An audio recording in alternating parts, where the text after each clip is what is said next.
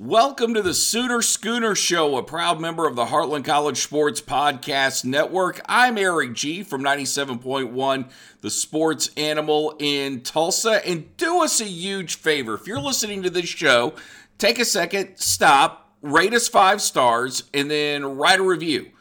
Maybe you can kind of look into your crystal ball and write what you think you're going to hear on this show. Or you may have listened to one of the shows in the past. Either way, we want you to let us know how we're doing, and constructive criticism, always welcome.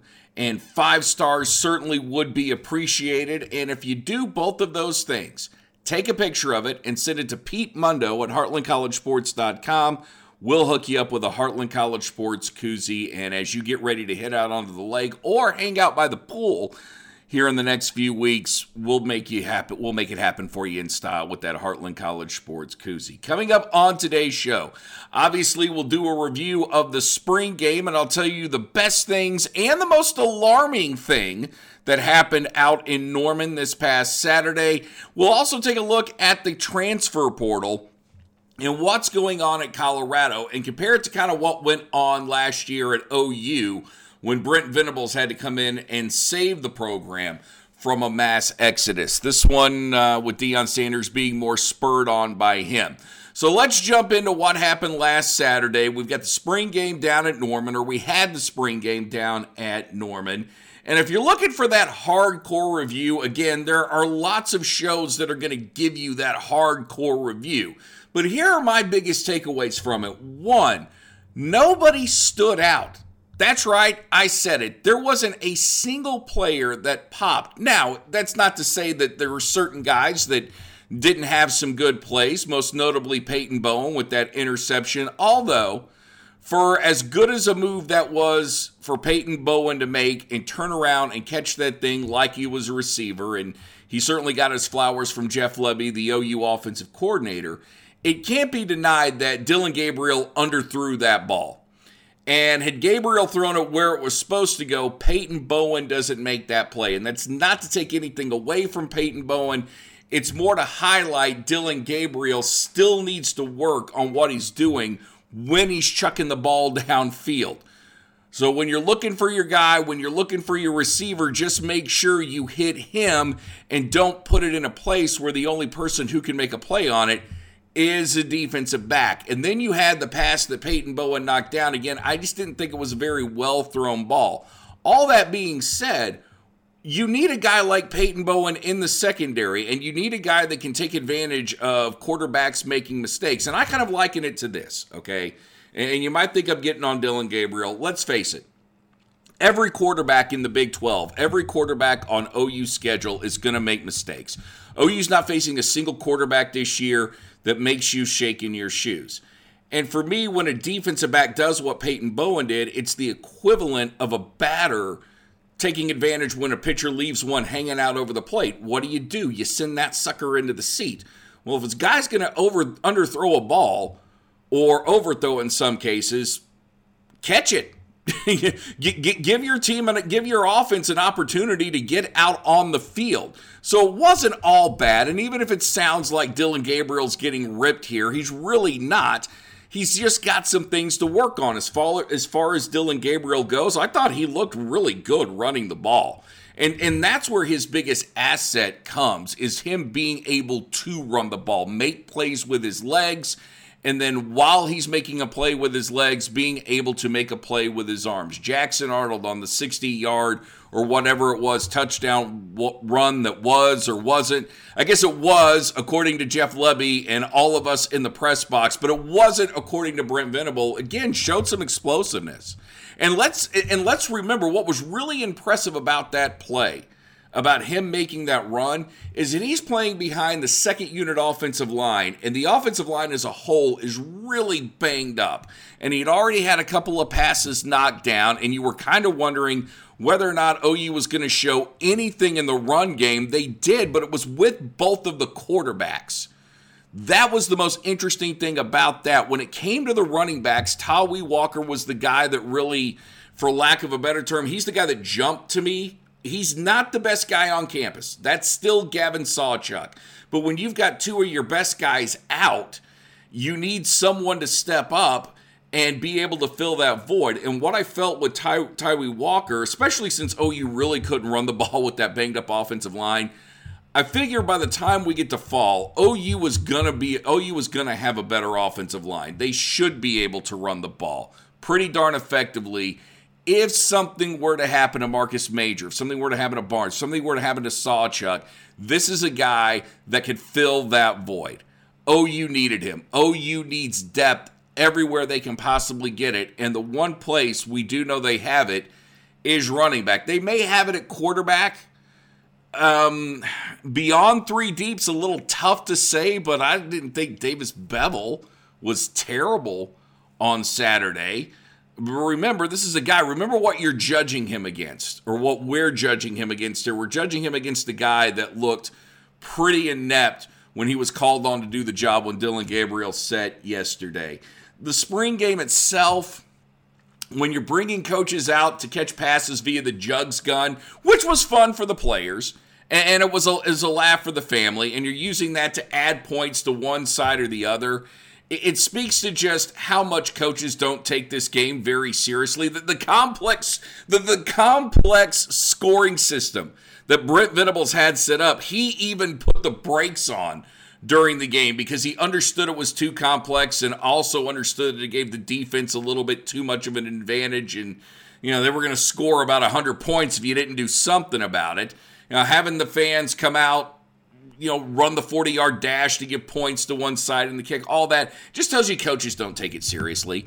And the real reason that coaches want this game, and we said it last week, is to get you in the stands. They'd like to get as many of you as they could. Oh, you didn't get quite 70,000. It was 54,000 and some change. They just want to get you out there. They want to get recruits out there. They want to show people that there is still interest in the program, and if you're a recruit and you come here, they care enough about a scrimmage that they'll show up, and they obviously care enough about what's going to happen on game day they'll show up. So you'll get to play in front of great crowds, and the case that there isn't a better atmosphere than what's going on at Oklahoma. That's what all this is about. And to your credit as the fans, you showed up. You did exactly what you were supposed to do. You made a major difference in that. And what's so annoying but understandable about the spring game is there isn't an event at OU attendance-wise that's more dependent on weather. And I bet if you were to poll most of the people around there, they were from Norman. And what happens a lot of times is people make plans to go. They get up, they see it's a little cold, maybe it's going to be rainy. They don't want to sit out in the cold and the rain on an April day for a scrimmage. Now, hey, come November, you sit in the freezing freaking cold, you'll go through a sleet storm to watch OU play Nebraska back in the 80s, or watch OU play Oklahoma State now. Yeah, you'll go through that. You'll even pay good money to do it. But for a spring game, probably not. If it's a little too hot, maybe you decide to do something else. But for the weather not being as nice as it could have been, 54,000 overall good. I did say there was something alarming about the spring game. And while I would give the overall, you want the grade, right? You want the grade, like my old program director said at the .9. Give people an answer. Okay, make sure you give people an answer. Even if you're lying, give them an answer, because that's what they want. Don't be truthful. If you don't have anything to say, don't be truthful. You just give them an answer. Okay, so you want the grade. Here's the answer. And you're going to love this. Incomplete. That's what OU is as a football team. They're incomplete right now, and they will be incomplete pretty much for the most part of next year until we see them get past the Texas game. And if you can get past Texas with a win and the tackling can stay as improved as it looked on Saturday, then you'll be a good football team. But other than that, you can't give them anything but an incomplete. Too many guys hurt and out on Saturday, and your biggest addition to the team, or one of your biggest additions, Brennan Thompson, didn't even play in the game. He just got on campus just recently. I'm actually excited. Okay, I'm excited about this kid because of his speed. Now, granted, he only played 9 games last year for Texas, only caught one pass, but that one pass, that 32-yard catch in the Oklahoma State game, showed you that this guy's got some quicks. He's got a little bit of explosiveness.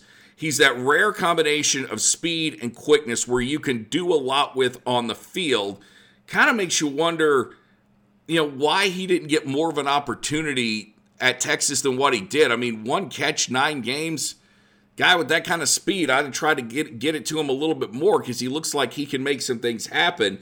As far as the tight end goes, this Hampton Fay kid, he's interesting.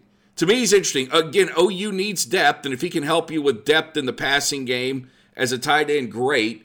But it's a weird deal to me. Started off as a quarterback, went to Michigan State, didn't play as a quarterback, switched to tight end, didn't play as a tight end.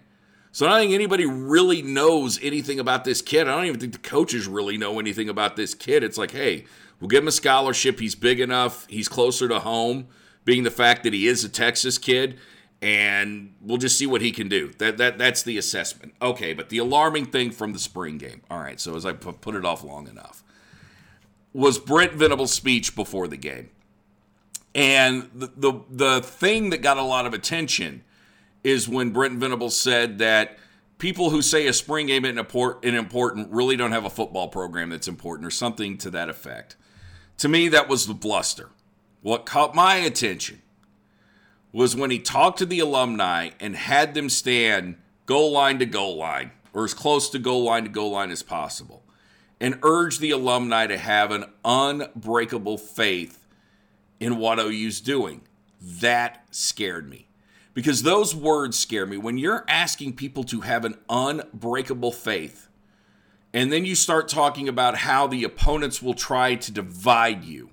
Well, who are the opponents that he's talking about?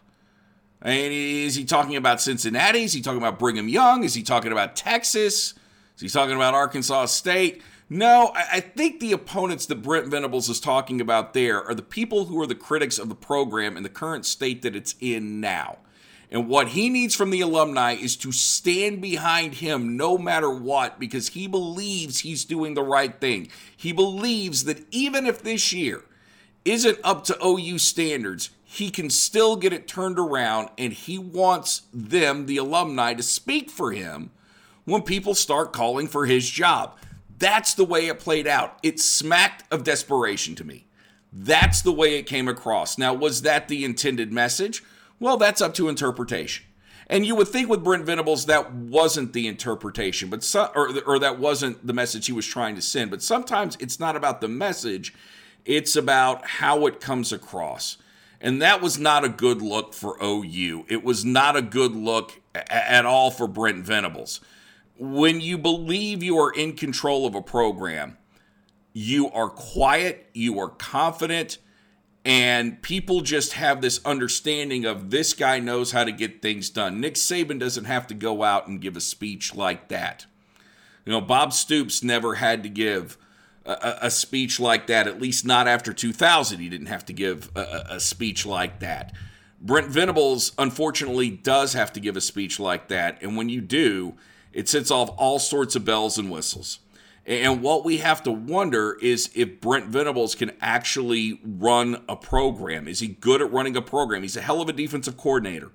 But being a defensive coordinator and running a program are two different things. And I'll tell you exactly why that is coming up next here on the Sooner Schooner Show. This is the Sooner Schooner Show, a proud member of the Heartland College Sports Podcast Network. I'm Erik Gee. We were talking about Brent Venables and running a program versus just being a great offensive coordinator or a great defensive coordinator. And where I give Lincoln Riley a lot of credit is I thought Lincoln Riley did a pretty good job of running the OU football program. Did he concentrate way too much on offense for my liking? Yeah.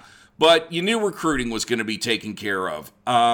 You also knew that he did a great job of surrounding himself with good people who could help market OU and help really appeal to recruits. He knew how to think young. And I'm not saying Brent Venables doesn't know how to do that, but I still get the feeling that Brent Venables is much more comfortable taking a bunch of guys and coaching them or drawing up defensive schemes versus dealing with like the day-to-day operations of having to meet with an athletic director or parents or whoever. Actually, I don't think he has any problem meeting with parents. All right, let me correct that, because the dude look, once he gets in front of you, the guy can be really infectious. So I'm sure he's great with recruits and with parents. And on Saturday, we waited a long time to talk to him because he was dealing with recruits, which, hey, that's all right. That's his job. That's what he should be doing. But again, going back to when you're asking for people to run, to have an unbreakable faith in what you're doing, it almost tells me that you're not in control of this entire situation. And one of the most alarming things that we've seen in politics over the last few years, and I'll just touch on this, is that, and this goes back a ways, this isn't exactly a recent phenomenon, but there's this class of politician that they don't really do anything. And they're from both sides of the aisle. So I'm not picking on, either side, but they get elected, and then what do? They hit social media, they hit the TV channels, they say a lot of stuff, but they don't really pass any legislation. It's on both sides of the aisle, okay? So I'm not picking on one. We know who they are, and I don't have to soil this podcast by bringing up their names. But I think we deserve a better class of politician than what we got, because we want people to do stuff, right? Okay. Well, that's what we want from our head coach. We want him to do stuff. We want him to delegate. And is Brent Venables that guy? I don't know. I want him to be. I really want him to be, because he's a much easier guy to root for than Lincoln Riley, and he's so dadgum likable. But I just don't know where this OU program is right now, and maybe we get some better answers in the fall, and then maybe we can feel better about going into the Southeastern Conference, and certainly do feel a lot better about OU right now than I do in Colorado. And as I'm sure you've seen, the mass exodus is going on down in Boulder, or up in Boulder, depending on where you are. If you live in Laramie, Wyoming, it's down in Boulder. If you're here, it's west. And with Deion, like, what have they said? Like 41 kids have gone into the portal since he joined Colorado, and you've got players saying that they can't get their film, and other players saying that, they told me I was good, but I just wasn't good enough to play here. Parents are starting to have an issue. You're down to 20-something total scholarship players. And I got news for you. There aren't enough players in the transfer portal to replenish that many, to give you the depth you need to get through the schedule that he's playing this year. Colorado is in trouble because Deion Sanders has created a toxic environment. You compare that to OU last year when Brent Venables came in, and yeah, you had a mass exodus, and OU lost some guys to USC. But it wasn't because of Brent Venables. I mean, maybe it was. Maybe somebody just didn't want to play for Brent Venables when they heard he was going to be the head coach and they wanted to play for Lincoln Riley. But unlike Deion, Brent didn't come in telling kids, I'm going to kick you off the team. I'm bringing my guys in. I'm going to do everything I can to bring my guys in and get the garbage out of here. And OU was a mirage when Brent came in, okay? They weren't as good as their records said they were that last year under Lincoln Riley. Brent knew it, but Brent also knew in order to build the foundation of a program, you need bodies. You need kids who can play at the FBS level. And even if they're not exactly designed for your system offensively or defensively, it's better to have them than not have them. It's better to have something you can build off of versus tear something down and have to start from scratch before the season starts over. And where there's two sides to this transfer portal, but one thing remains constant in these two sides, is it's too easy for kids to jump into it. And more importantly, it's too easy for coaches to push them into it. And that's something my friend Anthony Fogel, who played for OU and played in the NFL with the Jets and the Packers, has always told me during his time at OU, especially during the Schnellenberger year. I guess it wasn't so much an error. It was an error, but it wasn't an era. Is that, yeah, they would do their best to run off kids they thought they made mistakes on. Okay? And in that time, they had to sit a year. At least this time, they don't have to sit a year. But think about this. You're a coach. It's your responsibility. You brought them on campus. And if they're not living up to your expectations, or you don't think that they can play at that level, then it's your job to get them better and prepare them as best you can, because there was something about them that you thought worthy of giving a scholarship, or in Deion's case, somebody thought enough of them, somebody else thought enough of them to give them a scholarship.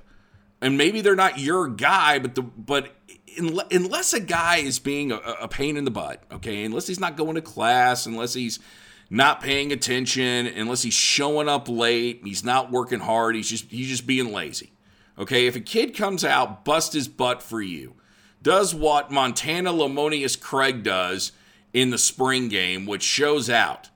And I'm not sure Colorado wanted to get rid of him. I know Arkansas is knocking on his door. I want him to come to OU just because I love his name, Montana Lamonius Craig.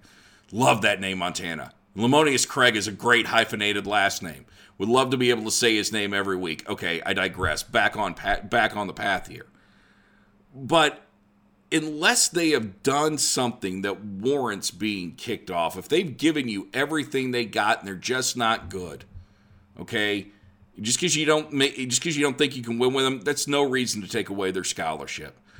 That's just not, and honestly, that's low rent. And I'm very disappointed in Deion Sanders and his coaching staff to do this, but I guess it's just the norm in college football, and it's a rough sport. And you just have to learn how to deal with it as a fan, as a player. And as long as I guess we don't care how the sausage is made, we'll get to enjoy the product every Saturday. But it's pretty disgusting to read all this. Look, I don't wish any ill will on Deion Sanders, but I do think it's funny if some of his better kids just decided they didn't want to play with him after he came in guns a-blazing. And I'm glad a guy like Brent Venables didn't do that when he came to OU, which tells me that Brent Venables is a class guy. And for that, I can root for him and hope that OU kicks some major ass next year. That wraps up this week's show. I was about to say today's show. Well, I guess it is today's show. Wraps up this week's show. Remember, please rate us 5 stars, write a review, take a picture of it, send it to Pete Mundo at heartlandcollegesports.com. That's Pete Mundo at heartlandcollegesports.com. And get yourself a koozie for the pool or the lake, or hey, just home viewing when football comes up this year. And may God bless you and your family. As the great Jackie Moon always says, everybody love everybody. And to paraphrase Don Cornelius, love, peace, and Boomer Sooner.